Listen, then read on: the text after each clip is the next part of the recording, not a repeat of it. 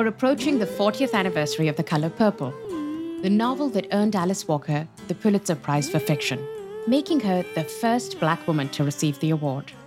Shortly after, it was adapted into a feature film by Steven Spielberg, which was nominated for 11 Academy Awards and 4 Golden Globes. The success of the book and then the film arguably made Alice Walker a household name. And yet it also opened her up to some of the harshest criticism of her career. For her use of a Black dialect, her portrayal of Black men, and her depiction of same-sex love between women, Walker was excoriated from within the Black community. I bet you think I don't know nothing. Many said she was trading in racist stereotypes of Black men as violent rapists. Ishmael Reed, an African-American and another giant in the literary world, was incensed, almost personally offended, by Walker's rendering of Black men in the novel. You look at The Color Purple, you would think that incest and the only people committing incest and committing rape are Black men. This is not true. Alice Walker said Black men are evil. She said they're more evil than white men because white men are aware of their evil. When the film was released in 1985, the Coalition Against Black Exploitation protested outside the premiere in Los Angeles. Vernon Jarrett, an African-American columnist for the Chicago Sun-Times, was one of many who were critical of the movie's portrayal of Black men. If it had been a story of Israel, would the Jews have permitted a movie to be made where every single male character was either a rapist or an incest perpetrator or a beast or even dumb? The fact that Walker had allowed Spielberg, a white Jewish man, to adapt the novel for the big screen led many to view her as a race traitor. Here, speaking at the time, is Louis Farrakhan, leader of the Nation of Islam. He uses her, Whoopi Goldberg. She plays her part so well. I'm telling you, she may win an Oscar for that role, but not just because of her acting ability, but she wins an Oscar in the eyes of white folk because she aids in proving the point that the Black man is a dog. And as long as the Black man remains a dog, you cannot rise, therefore he cannot fall. The Color Purple. All right. Joining us now to discuss censorship, cancellation, and the relationship between society and the artist is the author of The Color Purple, Alice Walker. Ms. Walker, thank you so much for your time. Absolutely. The Color Purple and the response that you received to both the book and then the movie and the musical in many ways presaged for us the current moment that we're in and the kind of politics around cultural representation, around art and the role of art, and also around who gets to speak and who gets to tell the story. Who does it belong to? And I cannot think of a better person to reflect on our moment today when everyone is being cancelled left, right, and center because there is this objection to how they're presenting things. I can't think of a better person than you to reflect on our moment in light of the experience that you had when The Color Purple came out. Well, it's not a pleasant feeling to be attacked for expressing the truth of your life, basically. This is how I, at the time, wanted to share what I understood of reality. And it was actually surprising and in some ways shocking that people were so afraid of it. And I understood that was part of it, that they were really afraid. They were afraid of their own feelings where women loving women are concerned. They were really afraid when I said the God of the Bible was not the one that was interesting to me. So I just, basically bore it and lived my life outside of a lot of the controversy, which went on for years. Can I ask you a little bit about some of the responses that you've received to your work and what were you not anticipating and that you were shocked to see? I was surprised that people didn't understand the compassion I feel for Black men. It was so interesting. But then I realized that they didn't read the books. And that helped. I said, oh, they didn't read them. And I think that's true. And it's unfortunate. There seems to be the capacity in your characters to hold complexity, to simultaneously have done things which people might find morally reprehensible, but then also to be so much more than that. I see them as very human, and I don't see them as different from any of the other men on the planet. I mean, the men who do bad things in my novels are the same men who do bad things in China. That's why when my book was published, I went to China and it was a bestseller already. It was an underground bestseller. And I said to the people who invited me, well, how did this happen? Of course, they hadn't told me they were selling it. They said, well, it's a very Chinese story. And that has been true on every continent. It's been true everywhere we've sold this book. And that's why it's just so long lasting. It's just people and how they behave given the structures that they've had to live under. Ms. Walker, I'm originally from Pakistan, and I first encountered your book while I was still there. And indeed, it has this way of speaking across boundaries, across barriers of race, because it's telling a story that is around us all, and we see it. But there is a way in which I find that today's atmosphere, especially around judging who gets to speak and who gets to represent, is very focused, especially in the US, on race, almost exclusively on race, to the detriment of class, gender, and other ways in which oppression through which it may be refracted. I think that's deliberate. We have always been used as a scapegoat. We've always been used as the focus, so that you don't notice all the other horrible things that are happening to you. You can always just say, well, those poor Black people or all those terrible Black people. Something about the Black people, and very often about the Black men, which is why, the criticism that I was somehow hostile to Black men was just absurd. It's useful to the people who want to divide us. Very useful. It was a way to actually divide Black men and Black women. And it was a way to distract all the rest of the people on the planet, from their disasters. So they could all look at the Black people and say, oh my God, they're fighting again, or she's saying this and they're saying that. It's a tactic. And I think most of us are used to it by now. But what's interesting is that a lot of this response actually came from within the Black community. Yeah. But what I'm saying is that that is what gets focused on by the mainstream. So they would focus on that rather than on the fact that Color Purple is a theological work. It's about God. I mean, it's about God. It's about, do we believe this, that we've been force-fed, or do we not?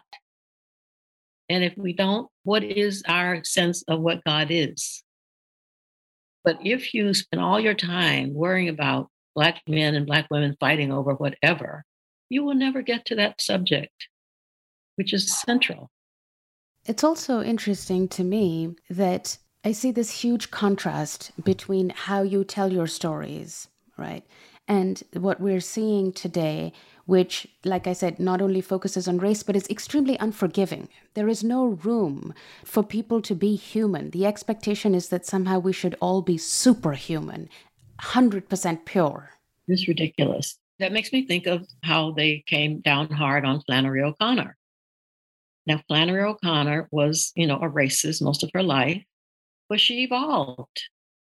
And if you take the position that people who, are locked into, racism or whatever, and that they never evolve, then you just get rid of them and whatever they created, which means that you stunt yourself. You never grow yourself. That's the real issue here. That if you, in your, indignation, in your inability to allow other people to grow and to evolve, you will never grow and evolve yourself. There you're stuck. So, I recognized Flannery O'Connor was a racist. We lived across the highway from each other when I was a child. But I also grew up to read her work and to watch her evolve in her work.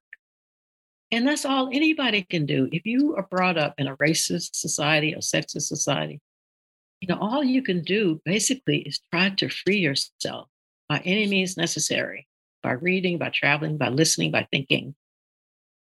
That's what you do. And I think people who insist on, they took her name off of the building at some Catholic university. in their rage, that she wasn't perfect. Well, nobody is. And people are evolving. People can evolve. And if you don't give them that opportunity, all you're setting yourself up for is that nobody will give you the opportunity in the future. And I dread thinking about what will happen to these same people further along the line. Where do you think it comes from, this unwillingness to allow change and evolution? Fear. Many people on the planet now think of these as the last days. And most of the people who've been taught from the Bible, that's what the Bible says, that there will be an end of times.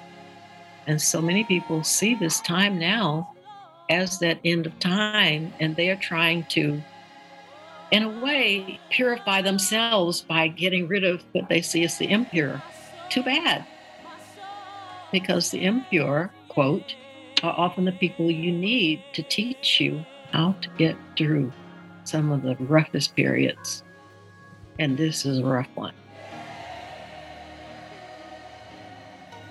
Earlier this year, Ms. Walker was invited to deliver a commencement address to the graduating class of Hudson Valley Community College in New York. But just days before the event, the college suddenly withdrew the invitation. I asked her what happened. Well, I was invited to this college in upstate New York, and I was ready to go, and I made a tape like we're doing. And then they decided that they didn't want me speaking to their graduating class. I mean, just a really frivolous charge. Some book that I had on my nightstand that's written by someone who's an anti-Semite says, I guess, some anonymous person. And they canceled my talk to the students, which is terrible for the students. I mean, it hardly impacted me. I was, sorry they missed my talk. But think of what that does to the students, not to be able to hear from someone that they had wanted to hear from. I'm sure the students were the ones who decided they wanted to invite me to come and talk to them at their graduation. Did they expressly say that it was this anonymous person who objected to the book? Yeah, who objected to a book that I had mentioned in the New York Times over a year ago. I mean, there was a flap then, too, because I was accused of being anti-Semitic myself, which is such an old trope, I mean, it's just ridiculous. And I don't really spend a whole lot of time agonizing over any of this, because people do have a right to their perceptions, but they twist things so that the world that we would like to have, where people are feeling free and equal, and that's not likely to happen with all of the, canceling, all the cancellations. I just posted on my blog this morning, one of the most canceled people on earth, Norman Finkelstein. And, he's been called everything, as we say down south, but a child of God. And I think he's brilliant. What can we do about all of these things? We can continue to forward the thought and the action and the outrageousness and wonderfulness that we see, like you're doing. I mean, this is what you do. This is how you move forward in the world, what it is you would like to see. More honesty, clarity, vision, not so much fragility and fear and backwardness, which is how I see a lot of this. It's just backward. You can't really expect people or want people or hope for people not to know a reality that shaped them. And where do you see things going if we keep going down this route? Life has its own meaning, its own reason, and its own reality. And so this will play for a while, but it will not stand. I mean, even if it takes us all the way to Nazi Germany or some of the other horrible places that come to mind, we may well go through them, but there's something in the human spirit that just wants to know what happened. That's human. And we will always have that unless we're drugged into oblivion, which we might be, but until then, we will want to know. And that's one of the great things about being human beings, our curiosity. What can we do at this moment to nurture that curiosity in the face of this onslaught of cancellation? I love what you're saying about curiosity. and how that is so deeply hardwired into us. Yeah, I mean, it's my guiding light. I mean, I'm curious. I want to know. And if my effort to know offends you, then just go somewhere else. Because, I do have this right. It's innate. It's a human right to be curious. And I exercise that right as much as I can. And I love it. And I don't intend to forsake it. But I also sense hope in how you've presented it. You're convinced that this cannot last that long, that there is a way in which human curiosity will override these attempts to silence and to shut people down. Human intelligence and curiosity. People really want to know. My books have been banned, they have been critiqued, a few of them have been burned. But I just trust that because I'm a human being, that other human beings are more or less like me, and they want to know. It's just a natural thing that we have. And so I never see this kind of activity as conclusive. Look at Germany, for instance. When you go to Germany now, people are still pretty much the way, people are. They're reading, they're writing, they're going to school, they're riding bikes, they're living. In my opinion, it's possible that we need to go through this period to study it. I love study. And I think it would be really wonderful if more of us would just look at this as something to, if we have to, endure, something we will probably have to struggle to survive, but it's a lesson. And we can get somewhere from there.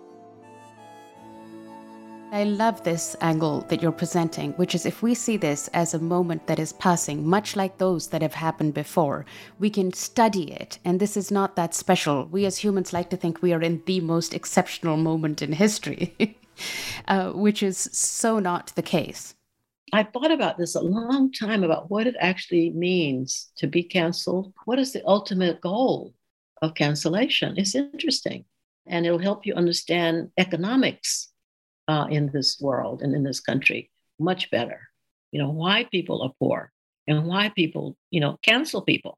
A lot of it has to do with money, which is an angle that people often don't think about. I mean, they just think about something you said that people didn't like, something you wrote that they didn't want their children to see, blah, blah, blah.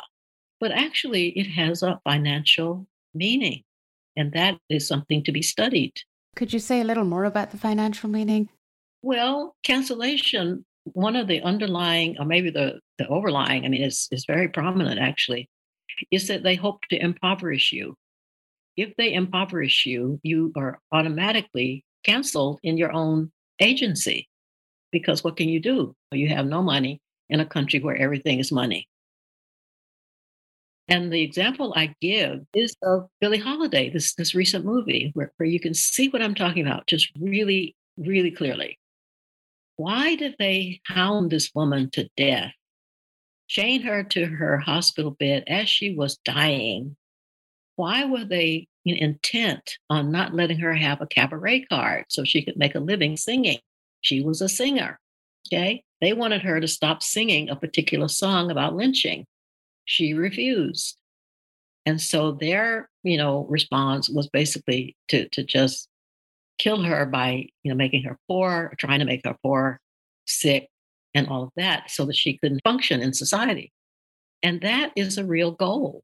And we should acknowledge it, that people who deal in cancellations of other people are deliberately trying to make them so poor, so impoverished, so weak, that they have no agency in the culture. It's ironic because it's all being done in the name of trying to give people agency. But what you're saying is that it's completely being undermined. Give what people agency? They're not trying to give the cancel people agency. They're trying to destroy the agency. I like very much when people remember that in this culture, especially, but more and more in the world, it really is about who has the means to speak. If you're making $4,000 a semester or whatever as a subcontracted biology teacher or something, it's unlikely that you actually have the agency to speak, especially if you have children. So the financial angle is really crucial for us to understand.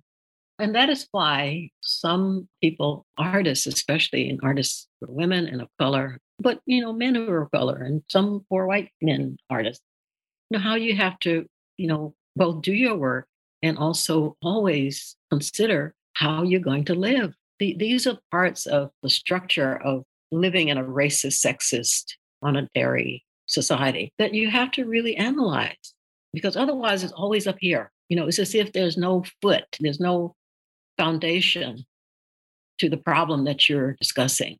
No, and indeed, the thrust of all these cancellations is precisely that. People are losing their jobs, people are losing their livelihoods, which then prevents them from speaking. It's very cruel. And it says a lot about culture that it would support this cruelty without acknowledging this part. You notice they will never really acknowledge that this is what they're doing.